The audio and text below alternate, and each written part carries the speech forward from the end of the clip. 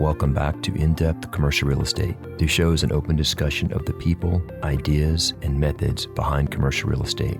I'm your host, Paul Eaton. Our guest today is Jeff Lerman. Jeff is an attorney, co-founder, and managing partner at Lerman Law Partners. Jeff, thank you so much today for coming on this episode. My pleasure.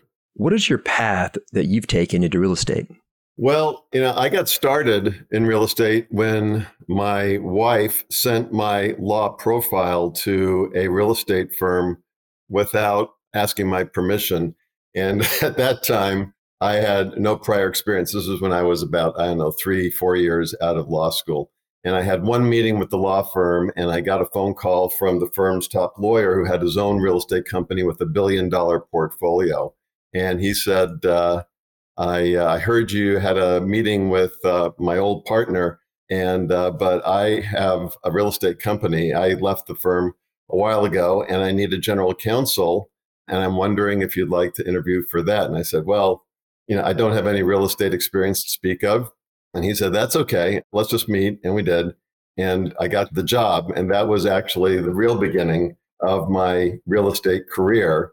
And I think the takeaway for your clients is don't assume you need experience before you get into real estate investing, because you got to start somewhere, right? And actually, when it comes to real estate, it takes a little bit of time, but you can actually get into it, obviously, quicker than you think. And there's so many different avenues and so many different ways to get information. I mean, with all the podcasts going on right now, there's amazing information in podcasts, but all other places as well. So for your listeners, if this is the first time you're even putting your toe in the water, welcome to the world, and you can do it. But yeah, from that, we moved up from Los Angeles up to the Bay Area, San Francisco Bay Area, about 27 years ago. And at that point, we opened our own firm, my wife and I. My wife is a lawyer as well. She does estate planning, and I do real estate, and both transactional and litigation. And that's how we really jumped into it and got into it in a big way. And we don't advertise. Most of what we do to get the word out there is we teach. We teach in webinars, in seminars, in going to real estate groups. So that's been our path. When a new team member comes on our team, I have a Spotify podcast list, and it's about real estate and about 80 hours worth. And when they finish that, they know quite a bit. And it's, Sure. It's an easy way to do that because they can do that while they're driving or, doing other things. So it's a great resource for people trying to learn about real estate. Sure. Or almost any subject. So in my opinion, an attorney is one of the most important person on a deal team. I may be biased. I briefly practiced law years ago. How do you find... You're smart then. You got it. You got out of it. Wow. Maybe I wasn't good enough to move on to something else. How do you find and evaluate an attorney for real estate acquisitions? You just have to talk to them about how long have they been doing it, how much of their practice is devoted to real estate, because there are a lot of people out there, a lot of lawyers out there who do that and a bunch of other things. I believe it's always going to be better if you're working with somebody who is just really niched and focused on one particular area. And then I just ask them questions. Now, to the extent that your question is for the benefit of the listeners, and the listeners may not know what questions to ask, I think at that point, you got to, first of all, you shouldn't go necessarily with the first lawyer, the candidate that you're thinking of. You should have talked to at least 2, maybe 3, especially if you've never done it before. And yeah, just ask them whatever questions. And then if you don't know what questions to ask, I would tell them, I am getting started on this. What questions should I be asking you that I haven't? And get that, because, if hopefully they will give you the answer. And the other thing is that if you, again, don't have the experience to know what questions to ask, there are so many places on the internet to just find out what questions you need to ask for a lawyer. So there's a lot of different ways, even if you've never done this before. So one way or another, you can get the answers. Yeah, I agree. One thing that I would look out for is that they don't spread themselves out over a number of areas. They don't do criminal law and family law and corporate. I think you made a very, very good point. you generally want someone who spends a lot of time doing the area you're asking, whether it's real estate or whatever you're asking them to do. Right. It's very, very important. Well, and the other thing is I would ask them, do you have any webinars, seminars that I can look at so I can get some idea of a better idea of what you do and all that? Because we have a lot of those on our website, and anybody who comes to us will always say, here, I even actually email them, obviously at no charge, a webinar on this. If it happens to be the thing that we're talking about now, I just send them over a webinar I did on. I said, look, this is about an hour long, and it's long, but if you're calling to ask me to help you with your whatever syndication or joint venture, this will be a great way for you to save money and spend an hour watching my video, and then let's talk. And so that's another great way to try to make sure that the lawyer you're about to hire really, number one, knows what they're doing, but also can explain it. Because so many lawyers, especially in this area, get caught up in the legalese and lose the client who isn't a lawyer. And so I do believe that one of the things that I am pretty good at is taking the complicated and making it understandable and simple. And and there are very few topics that have as much complication as syndication and joint ventures. So that it comes in handy. I would also say that often people tend to either think of the attorney toward the end of the process, or at least as late as possible. And they also think that all attorneys are the same and the attorney is not that important. And let me assure anyone who's listening, that is very much wrong. Yeah. I have dealt with skilled attorneys and I have dealt with those who are not as skilled, and it makes a big difference. And it's very important to find the right attorney for you. So, yeah, you're absolutely right. Like anything else, it is important to distinguish yourself from anybody else. And so in that regard, I am an unusual lawyer. I am the real estate investor's lawyer, and I'm also a real estate investor. And why is that important? Because many years ago, I asked my clients why they wanted to work with me and why do they continue to use me. And the most common response I got was, since you're an investor like us, we don't have to explain our business to you. And we appreciate that you use your real estate investing and business experience to create more innovative and creative solutions to address our problems. And if you look at the many testimonials on our website, you can see variations of those themes in the reviews. And I help investors nationwide with their transactions, including everything from entity formation, syndication, joint ventures, purchase and sale agreements, loan docs, construction agreements, commercial leases, and virtually everything that real estate investors need. And we also help California investors with their litigation. But, that is what sets us apart. And while I did mention, I rattled off a number of different areas that we're involved with, they're all in the real estate area. Let's talk about joint ventures. We hear a lot about syndications, but less so about joint ventures. What is a joint venture, and what is the difference between a joint venture and a syndication? Very good. And I got to say, right before I jump into that, since I'm a lawyer, I'm just going to say that this podcast is offered with the understanding that neither I nor Lerman Law Partners is offering you legal advice, and we have no attorney-client relationship with you solely by your receipt of this information. Any actions with regard to this information in this podcast should be undertaken only by the advice and counsel of competent legal, tax, and estate planning professionals. Sorry about that. Sorry to be a lawyer on you there, but it's okay. Got to be said. Yeah. Okay. So joint ventures. I'm going to answer that. But before I do, I want to, if you don't mind, explain why I'm doing this podcast. I am passionate about this topic because I truly believe what I'm going to discuss will give real estate investors the greatest value I can possibly give. And let me explain why. I teach a private money boot camp at one of the best real estate investment companies in the United States. And at one point, I explained to them the securities exchange laws when you are trying to get investors and the penalties if you fail to follow those rules. And those penalties can be very onerous, including requiring you to return all investors their money and even prison time. And there are no do-overs if you violate the SEC laws. And invariably at the break, one of the students comes up to me and says, I need investors now. My earnest money has gone hard. And if I don't get investors, I'll lose that earnest money. But those SEC rules will make it really difficult for me to get those investors in time. What do I do now? And so since this happened so often, and I was very empathetic with these people who came to this private money boot camp specifically for the purpose of trying to find investors for their deal, only to learn that they can't do it because they have already, if they do, they will be violating securities laws.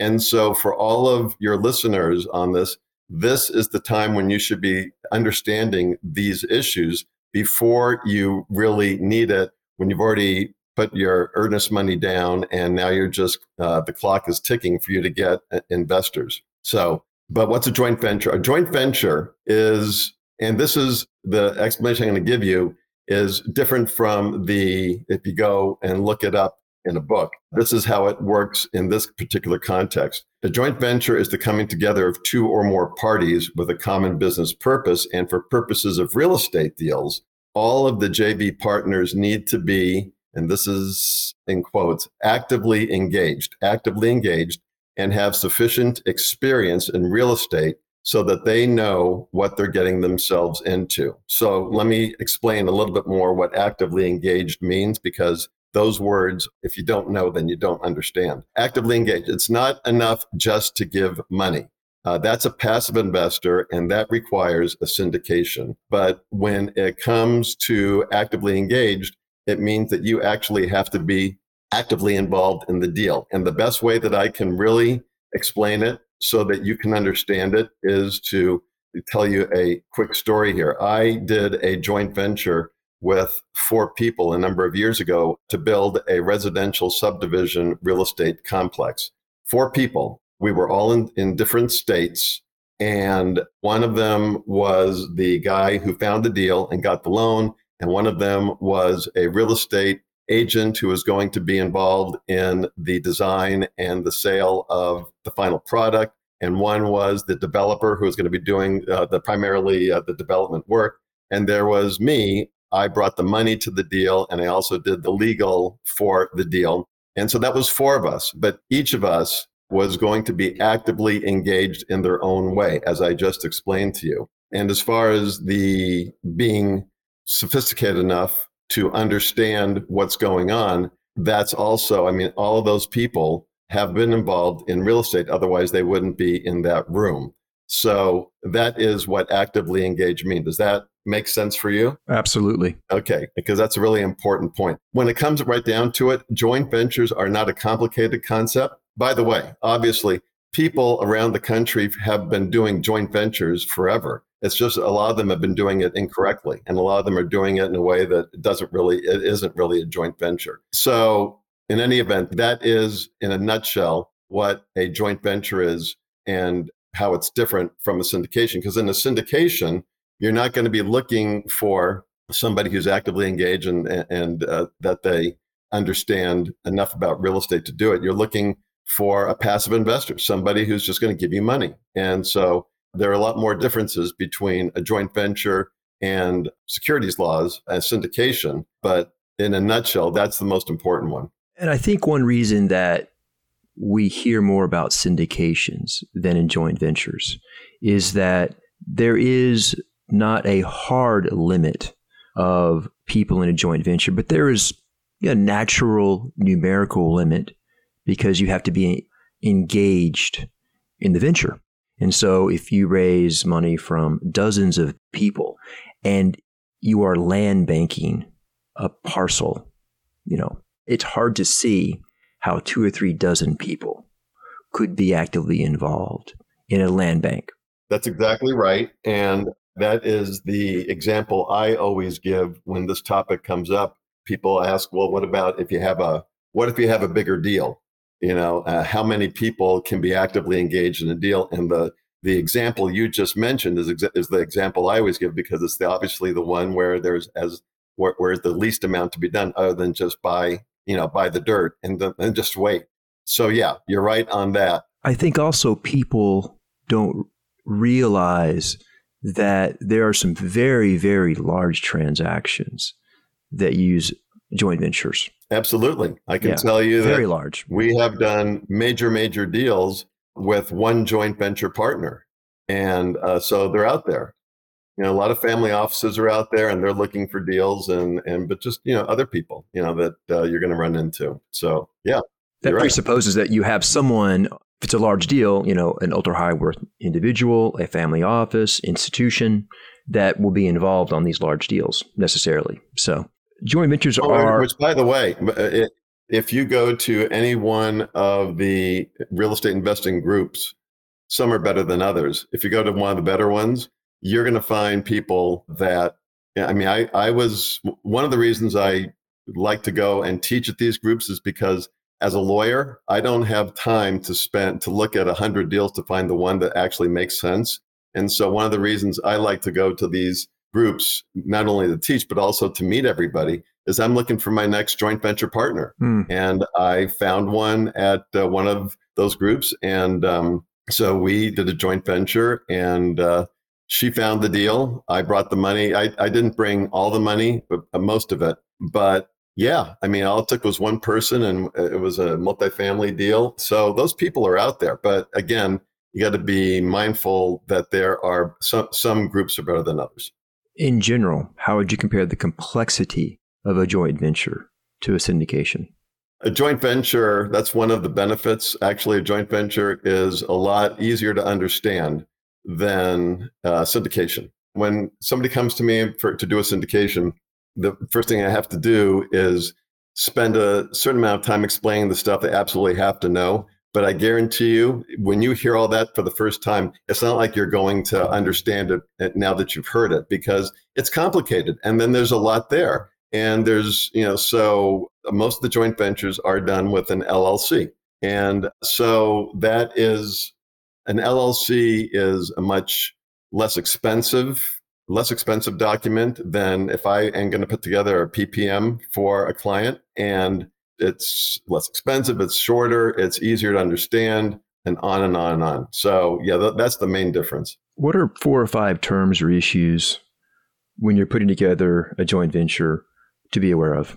Let me answer that this way. I think that, again, even though I use syndications on some of my deals, and sometimes I will do a syndication and a joint venture in the same deal.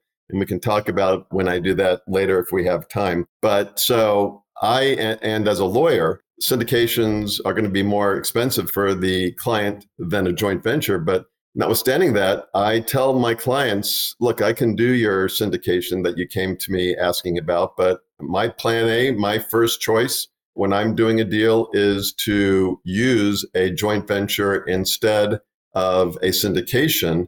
And I tell them it because in my opinion, it's the cheapest, easiest, fastest, and safest way to get deals done. And so to answer your question, let me explain why I say that, because it's really important when somebody's trying to understand this topic. So cheapest. I say cheapest because first, JVs cost a fraction of the amount that you're going to require to do a syndication. Second, you don't have to put so much of your own money in your deals. Too many investors are using their own money to buy real estate. And I'm not saying that's wrong, but I think that if you do that, you're missing out on so many opportunities. And the best way I can explain that, I was having a conversation with somebody at one of these companies, the real estate, where I was doing the private money boot camp. And we were talking about this exact question. And he was telling me that he's got all his real estate is in his, that he has everything. He doesn't have any investors in his deal. And I explained everything that we're talking about to him and why he should be considering at least doing a joint venture. And after that, his eyes lit up, and after the event, he sent a testimonial to us.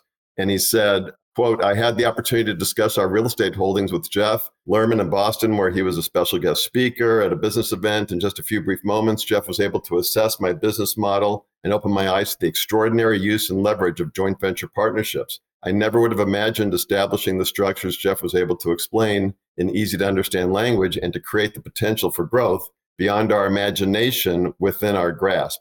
It was right in front of us and never even knew it was there. And he had some nice other words. But it's not complicated, but it can be really extraordinary to what it does to your mindset. So that's why, first of all, I think they are the cheapest way to get deals done. Easiest. Think about it. When it comes to doing deals, There's so much to do. You got to sift through dozens of deals to find one, analyze the deal, do the due diligence, find the loan, deal with the lender, find the money, manage the asset, manage the manager, sell the property, all that. And that's just the stuff I can think of off the top of my head. And if you're doing it all yourself, it's intimidating and it is difficult to really do a lot of deals. But if you have one or more partners involved, it makes it so much easier to get it all done. So if you're doing it with a good joint venture partner, I think it's going to become a lot easier for you to build your portfolio. Fastest, I say fastest because you don't have to wait until your current deals are sold before you can buy more real estate if you're not putting all your money in the deals. And safest because first, you're not at risk of violating the securities laws because if you do it correctly, the securities laws don't apply. It's not a security. Second, with joint ventures, you can diversify your real estate more. You can diversify by asset class, geography, and risk. And if you're still not convinced, let me read you this short excerpt from an article in the Wall Street Journal. Quote, a growing player in the real estate market is the so-called family office in which an ultra-high net worth family joins with another wealthy family to buy investment property. Okay, so these are people, they're writing an article about family offices and why they are using joint ventures. They say despite having ample cash, so they're not doing it because they need the money. Despite having ample cash, these families are looking for partnerships in order to lessen their exposure to risk. If real estate values were to tank, for instance, losses would be spread out over at least two parties rather than one family incurring the entire hit. Some family offices with expertise in housing look for partners that have built their wealth in other sectors. Others seek out real estate investors with a similar background in order to combine their expertise. Partnering up can help a family office get regional diversification. That way, if a market chain takes a turn locally, the families still have rental income from other locations. So that is what the Wall Street Journal wrote for people who don't do it for the money. They do it because it enables you to diversify by asset class, geography, and risk. So, but I got to tell you, even after I tell you all of those, the best part, in my opinion, is that when you have a good joint venture partner, they become a partner for future deals that they find. Most of the deals that we have done have been because our joint venture partner found the deal. And if you are expecting to get your investors through a syndication, you're not going to ask the potential investor what they think of your deal. You're going to tell them what they should think of your deal because why it's such a great deal, why you want them to go into the deal. But I got to tell you, if you're in real estate, at some point, maybe every deal, you're always going to question, is this really a good enough deal for me? And there's always that uncertainty. And to have somebody who is going to be a joint venture partner, who's got experience and who's going to be actively engaged and is going to put their money where their mouth is, it's great to have that other person that you can talk to and say, look, I think this deal's pretty good, but right now the economy is going in the wrong direction and I'm not sure if it's right now and I'm not sure whatever. What do you think? And I have had clients who were in that position and they came to me and said, what should I do? And I said, what I'm about to tell you and your listeners is, if you're not sure, find somebody who is a real estate investor who is interested in investing in a deal and pitch your deal to them and ask them, what do you think about the deal? And if they say, I like it, then you'll feel better about it. Or if they say, I don't like it, then you can deal with that. But, one of the big parts about this business is to understand what your risk tolerance level is. And as a lawyer, my risk tolerance level at the beginning was very low because as a lawyer, that's just my nature. I always think of what could go wrong, right? But over the years, as I've worked with more joint venture partners, my risk tolerance level has gone up and I'm willing to take more risk.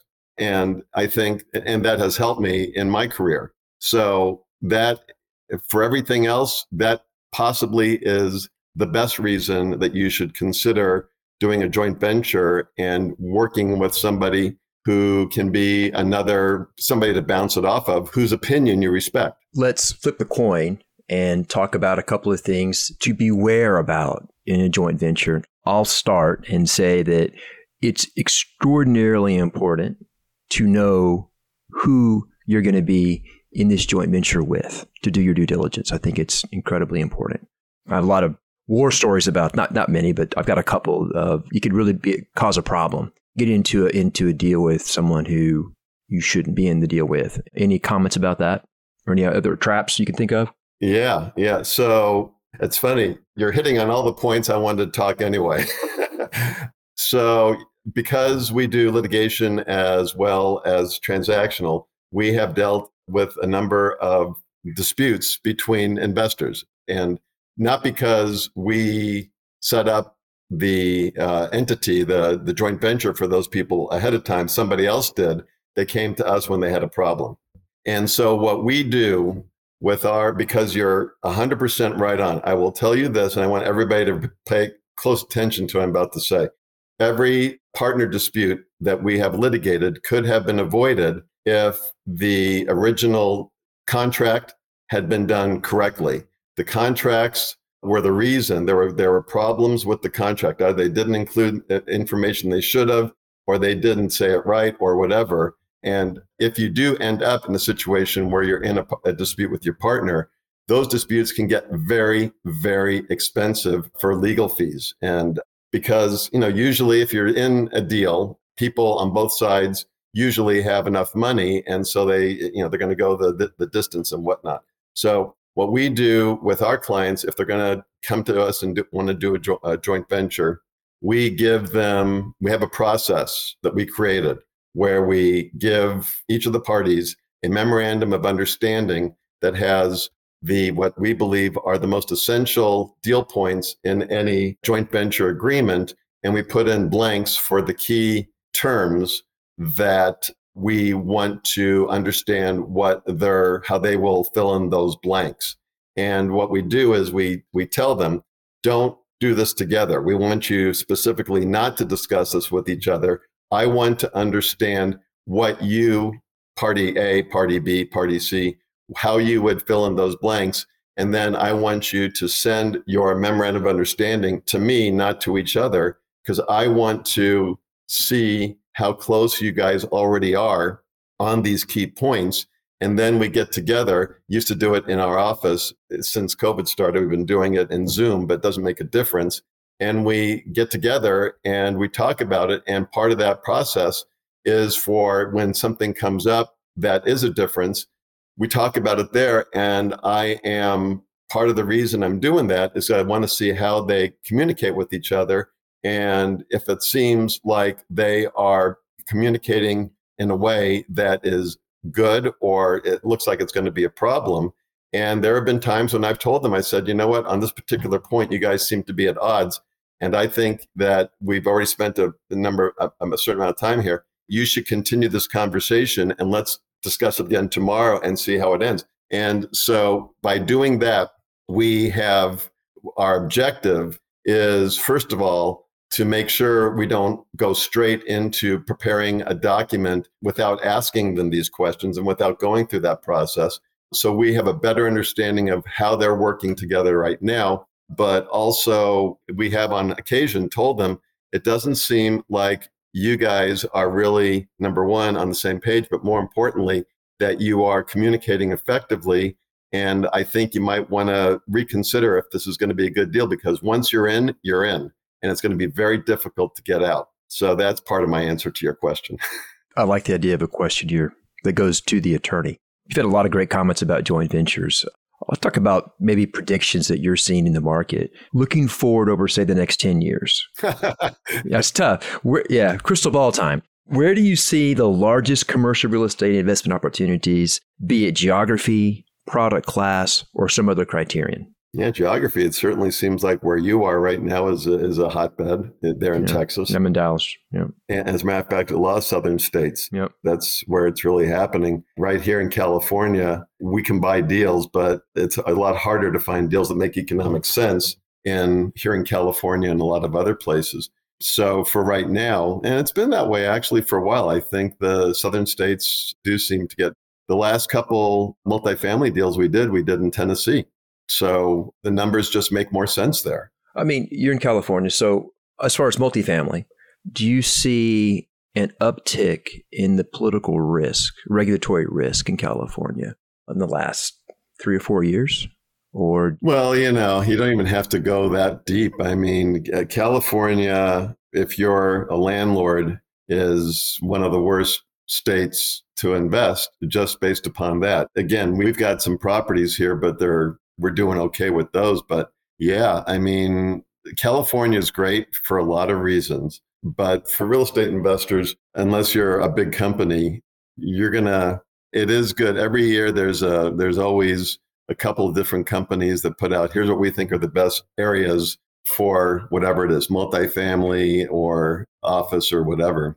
And it always kind of changes, but it does change year to year. But California and other states like California, maybe New York, it's always harder to find good deals there. You can still find them, but you're not going to find them just by looking. You're going to find them because you know somebody or somebody fell out or whatever, you get lucky. So I used to think way back when that I didn't want to invest any place that was more than a 1 hour plane ride from where I lived. And then after flying to Colorado and elsewhere, I said, you know what? Once I'm on the plane, I'm on the plane. Let's not restrict myself. Let's just say I'll invest anywhere in the United States. I won't invest outside the United States. But yeah, in the United States. Speaking of political risk in California, I just thought of this, but there's I'd say an unusual real estate property tax regime in California. If you own, and you know much more about this than I do, but once you own a piece of real estate, there's a limitation of every year of how much the taxes can go up. And then once there's a transaction where a new owner takes control, the real estate taxes are reset to the market price, which causes some obvious problems in the efficiency of the real estate market due to those real estate taxes being limited.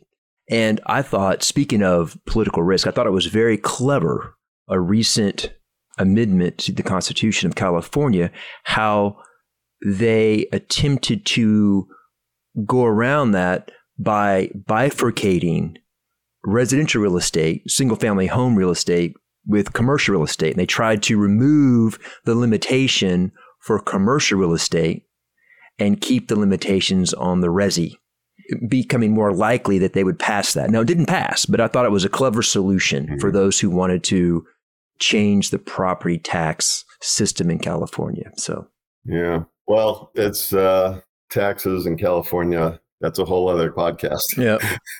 Well, let's talk about, some books that you recommend. Do you have any books that you recommend people reading? Yeah, well, there is, let's see, I'm trying to remember who the author is. There is a guy out there, and I'm blanking on it, unfortunately, but if you Google it, you could probably find it. He wrote a book on syndication. And when I first got started in syndication, I read his book and we ended up becoming friends. Again, this goes back a lot of years. So that's a good book. There are books on syndication out there. Let this podcast be a starting point for your education on that, because reading a book on it could help. There's another guy who wrote a book, actually, the guy that hired me at the very beginning, about the story I told at the beginning. That guy actually wrote the book on syndication, and his name is Sam Freshman. He's actually now 91 years old, and he's still working. This guy. It's fantastic. Yeah. I think when I started with him, he had a portfolio over $1 billion, and I'm sure it's at least double that now, and he's still doing it, and he's 91 years old. I'm not sure if he's my idol or if he's a warning what not to do, because I don't know that I want to be doing this when I'm 90, if I'm 91 years old. But yeah, check out that. Sam Freshman has a good book on syndication. And let's see, other books. You know what? I have not really gotten a lot of great information on this topic from books. I've done it just because I'm a lawyer, and I just dug in and read everything I needed to read to do what I do. So those are the only 2 books I can suggest. How about your own ebook? Yeah. So for all the people who are listening, still with us, there is I've written a couple of special reports that I would love to give to you as a gift. One is called 17 Steps for Setting Up a Successful Joint Venture, which is a little bit about the thing I mentioned earlier in terms of how we go about it, but that is a very, very small part of this.